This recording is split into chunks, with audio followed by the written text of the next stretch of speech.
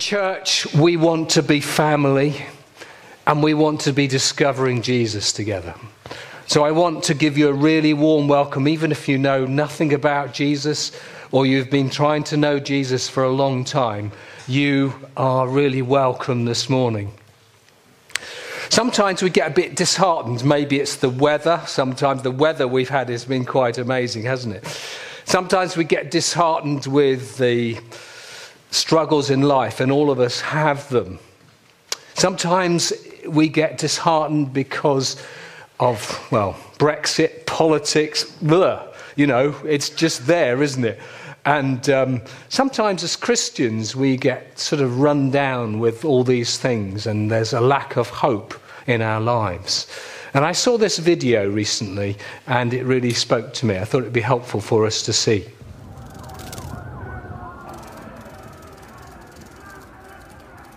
Why the struggle, why the strain? Why make trouble, why make scenes? Why go why swim upstream? It ain't no use. You're bound to lose. What's done is done. That's the way the river runs. So why get wet? Why break the sweat? Why waste your precious breath? Nothing changes, nothing changes, nothing.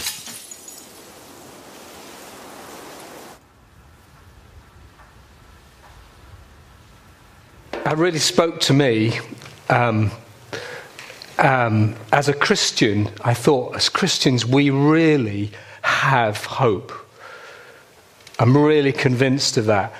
So many reasons, and therefore things can change in our lives and our situations, because God is a God of hope. I think it was last weekend, Esther Champion spoke about her testimony, about how she was a broken lady at the age of 21 and how Jesus began to change her into somebody completely different. I think it was 3 weekends ago, we saw a video of Why Did Jesus Die? The Alpha video. And there was this hardened prisoner, I can't remember what his name was, but he was changed from an angry, broken person by giving his life to Jesus into a person of love and transformation and a family man. Jesus has incredible power. There is good news of hope in what we have in Jesus. I'm absolutely convinced of that.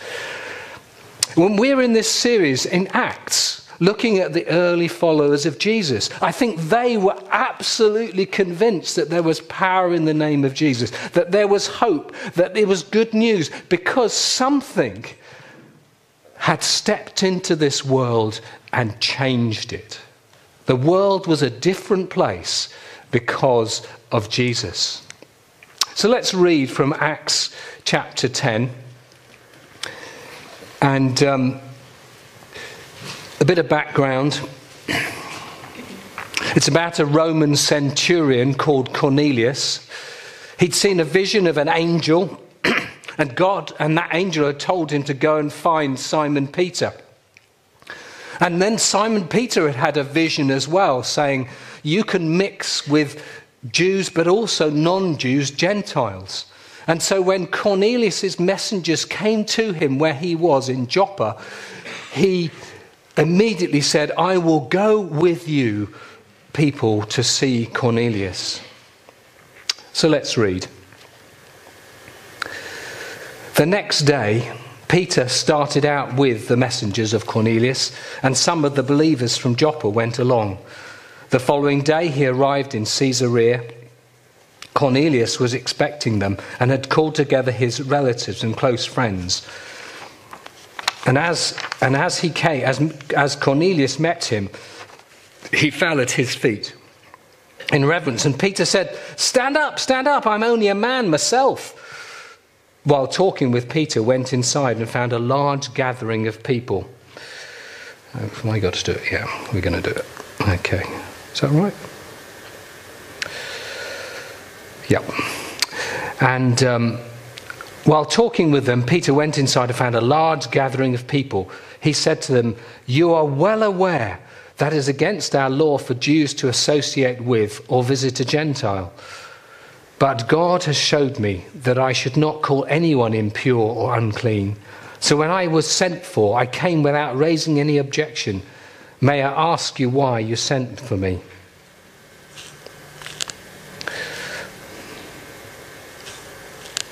Here we go.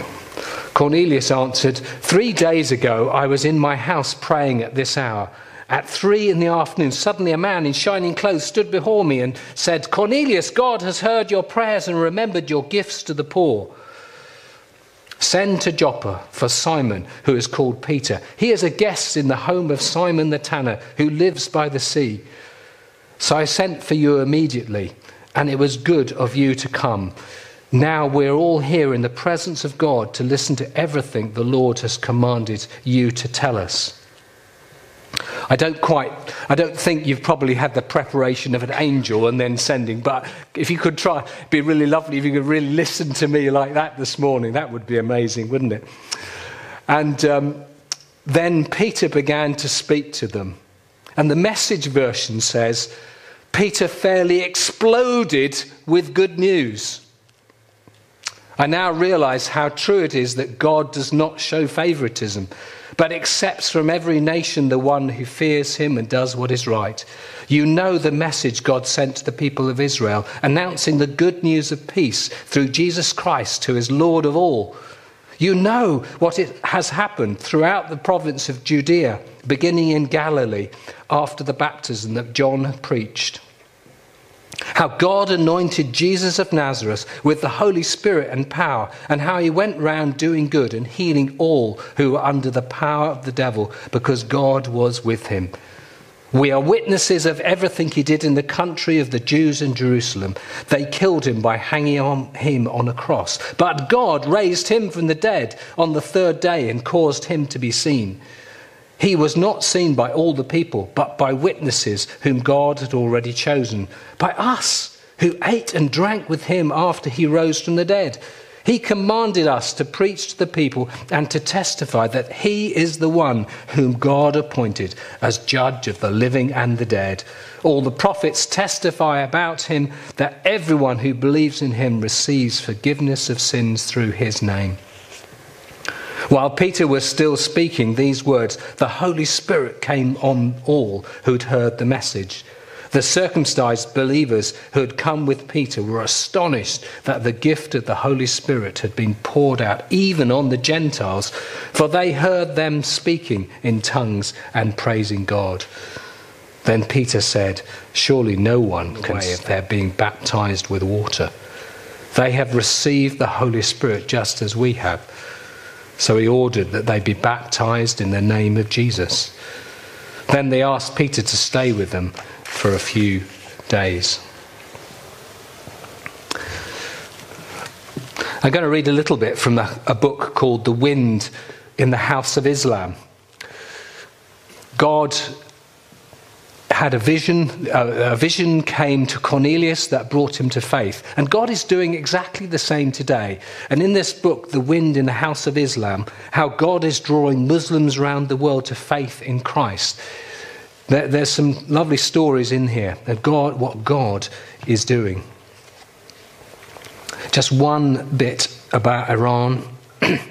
Even more significant than Iranians yearning for freedom or their disdain for the Islamic State, the single most important factor in the spread of the gospel in Iran has been encounters with the living person of Jesus Christ.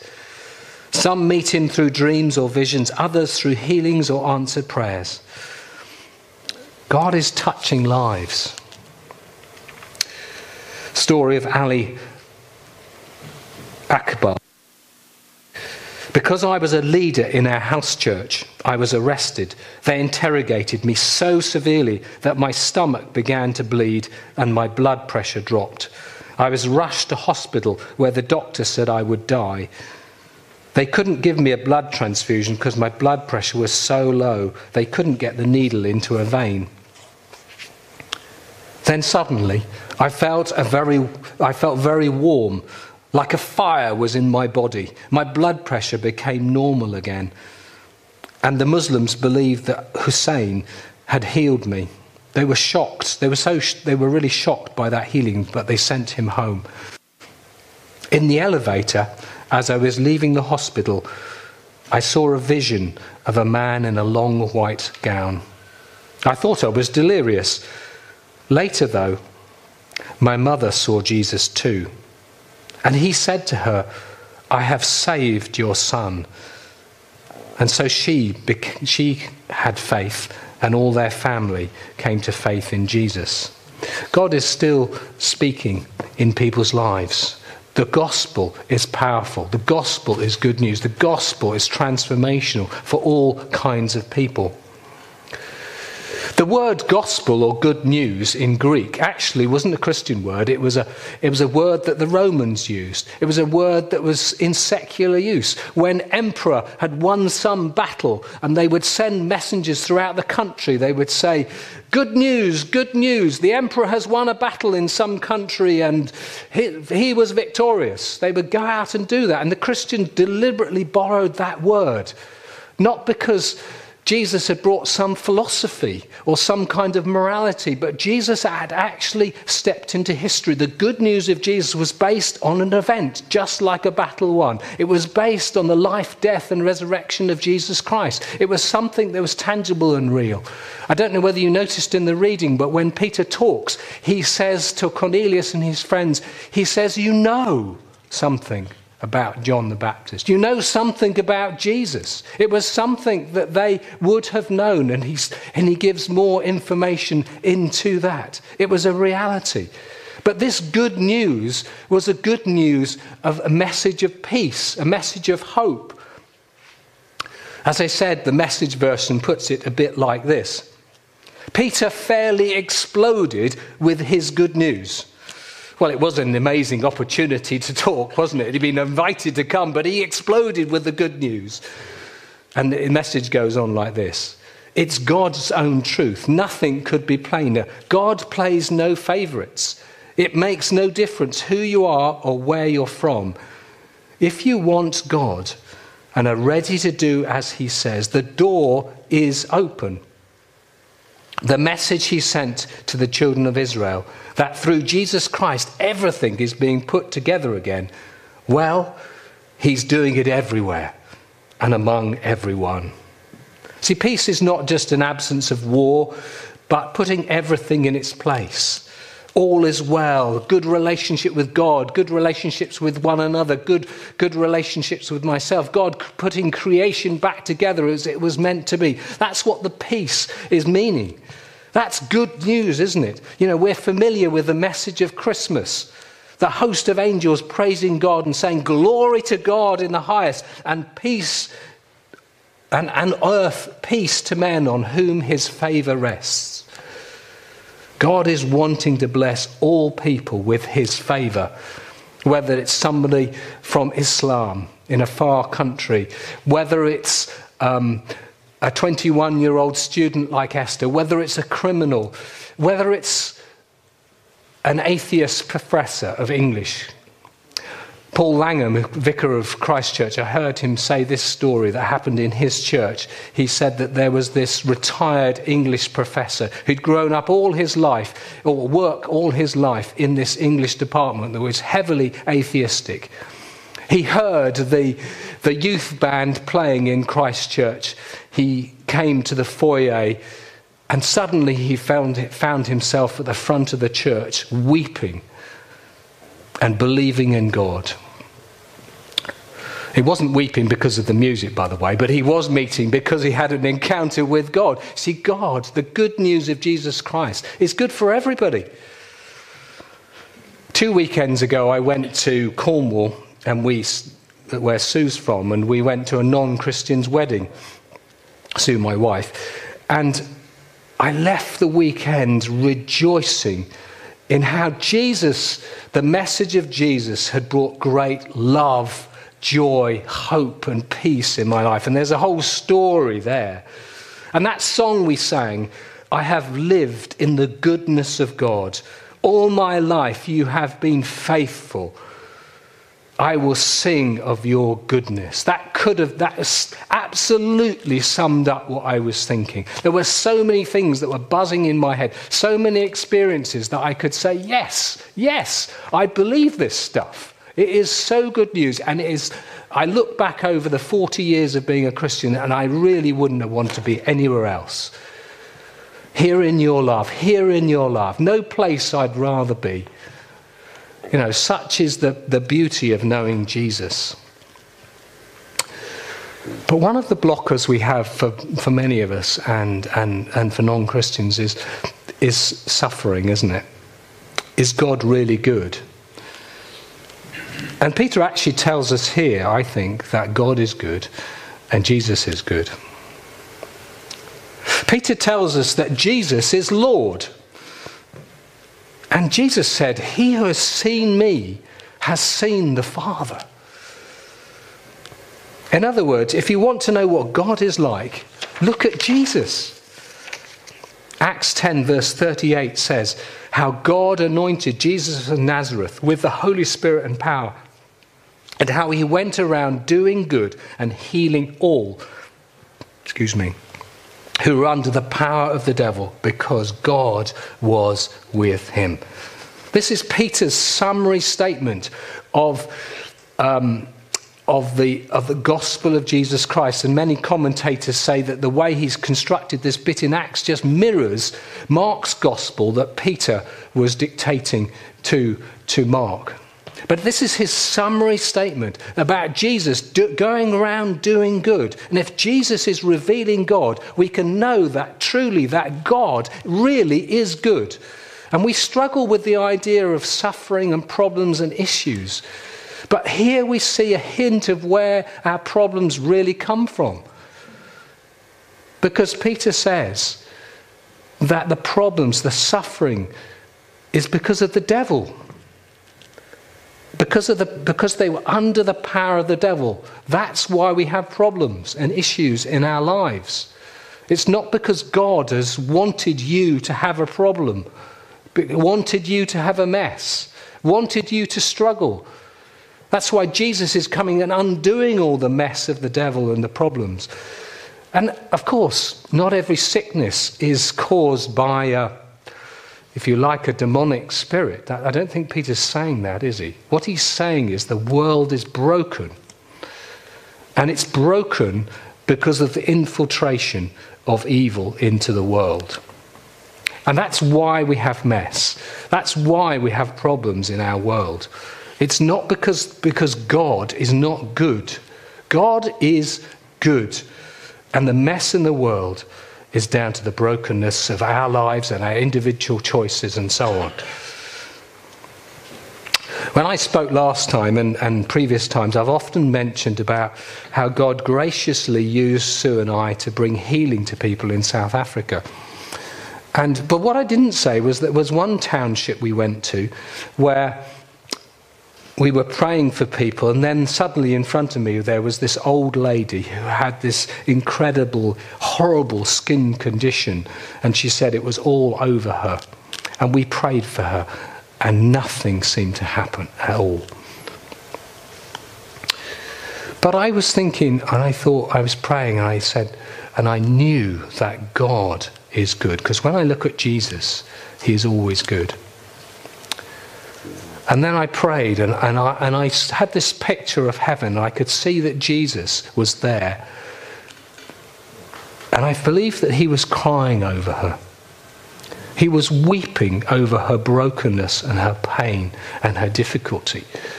It wasn't really what he wanted for her, that she was in that kind of state. And I think that's exactly how we are in our lives when we struggle. You see, God's good kingdom, his peace, the event that has changed the world, has not quite fully come into our world yet. And therefore we live with this tension between the goodness of God and his kingdom coming and his rule and this broken, fallen world in which we live. Peter was bursting with good news, wasn't he? That's what he was out, because something had changed. The message of Jesus Christ was good. But then he goes and spoils it, doesn't he, in verse 42. He says, he commanded us to preach to the people and testify that he is the one whom God appointed as judge of the living and the dead. Look. Do we want that? Well, we do want Hitler to be judged, don't we? Or Stalin, or perhaps the Manchester concert bomber, and so on and so on. We want these people to be judged. If there is no God, and there is no afterlife, then these people will get away with it. That's it. But if there is a God, and he is good, then he will want to bring justice into the world and into our situations. And probably at the time when Peter was describing to Cornelius, they would have been well aware of injustice in their world. The Romans were brutal. There would be an injustice and poverty. And so the idea of a God who was going to bring justice was good news to them. And I think it's good news to us too today, that God is just and will bring judgment. But what about me? How does that make me stand? I well remember as a 15-year-old on the side of a mountain, thinking, now, I shouldn't really have come this way, but if I slip and fall, I don't know where I'm going. I don't know whether I'm going to be with God or not, if I die. And I thought, it wasn't so much because I murdered. It wasn't so much, yes, I lied. Sure, I had. I'd done things wrong. I had done some things wrong. But it was more than that. It was actually I had really lived my life for me. I hadn't loved the Lord your God with all your heart, mind, soul and strength. I'd lived for me pretty well entirety. And I had no confidence that God would forgive me and that I was welcome into his new world. I had no confidence. But the great news that Peter then comes on with verse 43 is he says that everyone who believes in Jesus will be forgiven. And it was just a couple of months later that I got to that place where I realized that on the cross, God forgave me. He saw all my life and all the mess I'd done and how I'd not wanted him. And he said, he absorbed that upon the cross and forgave me for everything I had done. And then there was peace. And I was brought into that relationship with him. It's really very simple. All we need to do is to believe in Jesus. And he will bring us into a relationship with him. But God was doing so much more on the cross. I believe, which I don't quite have time to fully go into this morning, but I think he was transforming individuals and people, setting people free. But actually he was beginning to put his whole creation right again. Just as the Message version says that God was putting everything right.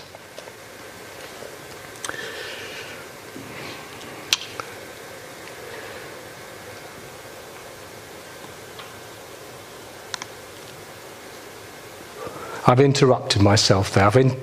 You probably thought, what's going to happen now? Well, actually at this point of the talk, when Peter was talking about Jesus, the Holy Spirit interrupted him. Did you notice that? The Holy Spirit just came on. Wouldn't it be fantastic if the Holy Spirit came on us and interrupted us and began to touch us? And I think he is actually. We may just not know it. He is here. And he's wanting to touch our lives this morning, without a doubt. He is. And I think for me that's good news. That the very presence of God is wanting to come in me and touch me and help me and strengthen me. In some ways that event was unique. In some ways that event was special. That the Holy Spirit came on these non-Jews, these Gentiles. While Peter was still speaking, the Holy Spirit came on all who heard the message. The circumcised believers who'd come with Peter were astonished that the gift of the Holy Spirit had been poured out even on the Gentiles, for they heard them speaking in tongues and praising God. It was a remarkable moment.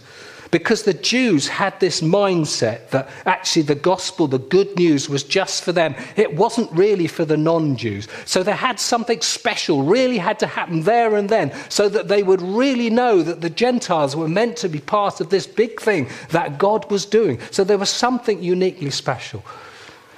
But I think there's things that are not special. God is still wanting to touch us with gifts of the Holy Spirit, even tongues. But this morning I want us to grasp the idea that actually God wants to touch us more with his Holy Spirit than we have yet allowed. He has so much more that he is wanting to do as a good father, wanting to give to his people. For me, the idea and concept and experience of the Holy Spirit, that God has been with me through all my life's up and downs, has been incredibly good news. Incredibly good news. So where do we land with all this? For one thing, God has stepped into history and he is bringing in his peace. He is bringing in his kingdom. It's not all here yet, is it? There's a war on between the good God, Jesus, and Satan and his works. That's why there's a tension, there's a problem. The things are not quite working out as we might want them to. But we individually can step inside of that peace and that incredible moment of good news. And maybe for some of us, the next step is baptism, just like it was for them. They found Jesus. And if you've never been baptized, that's a really wonderful thing to do. That really is the next step. And maybe for some of you this morning, you're really struggling with life and you're really not convinced that God is good. But I want to encourage you that he really is good.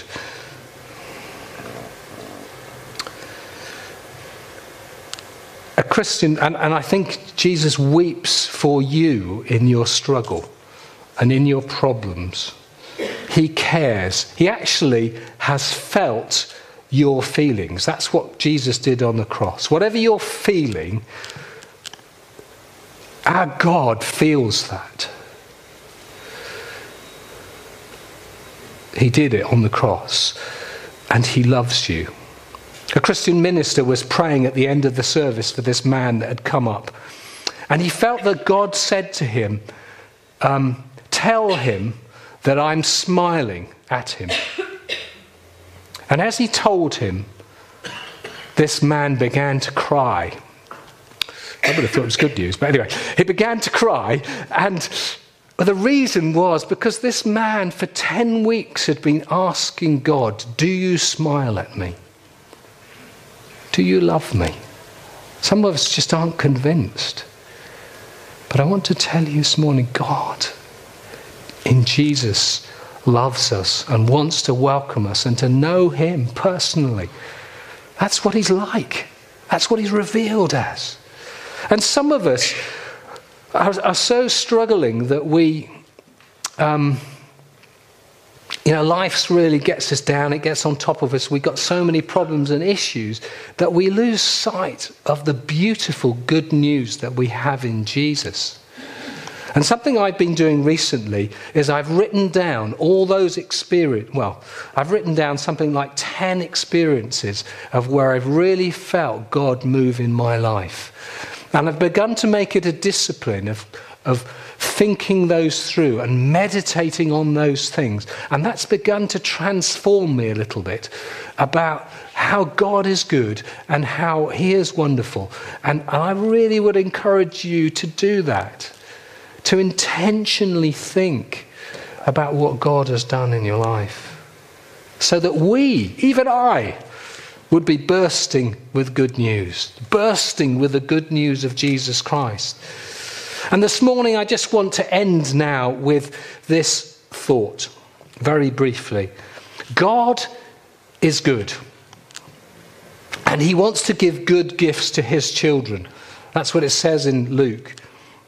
So he wants to give his Holy Spirit to us. Even today, he didn't stop when we became a Christian. He didn't stop when you experienced the Holy Spirit. He wants to give good gifts to his children even today. And he wants to anoint us with his Holy Spirit, just like he did Jesus. How God anointed Jesus of Nazareth with the Holy Spirit and power, and went around doing good and healing all who were under the power of the devil, because God was with him. God is wanting to put his Spirit in us. So as we close, I want us to do a little exercise. I want you to close your eyes if you feel able. And I want you to do this ancient exercise of centering, where you put your palms down and palms up. Okay, that's what it's called. Palms down, palms up. Two children were talking. They were saying, why is it the Christians hold up their hands in worship? And one of the children said, it's so that they can catch the gifts that God wants to give them. God is wanting to do that. But first I want you to put your hands down on your knees, your lap. And particularly if you're struggling, I want you to give that pain to God. It's not from him. It's not from him. I want you to realise that. And whatever you're worried about, I don't want you to go digging around for stuff. But the stuff comes to mind. I want you just to give it to him, because he cares for you.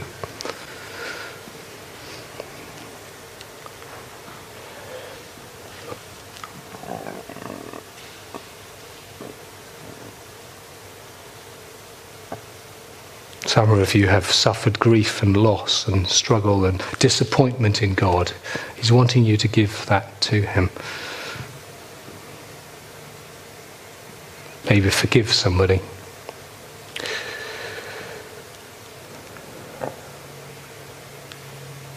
And then I want you to put your palms up and receive from him. And some of you need to see the face of Jesus. That is smiling at you,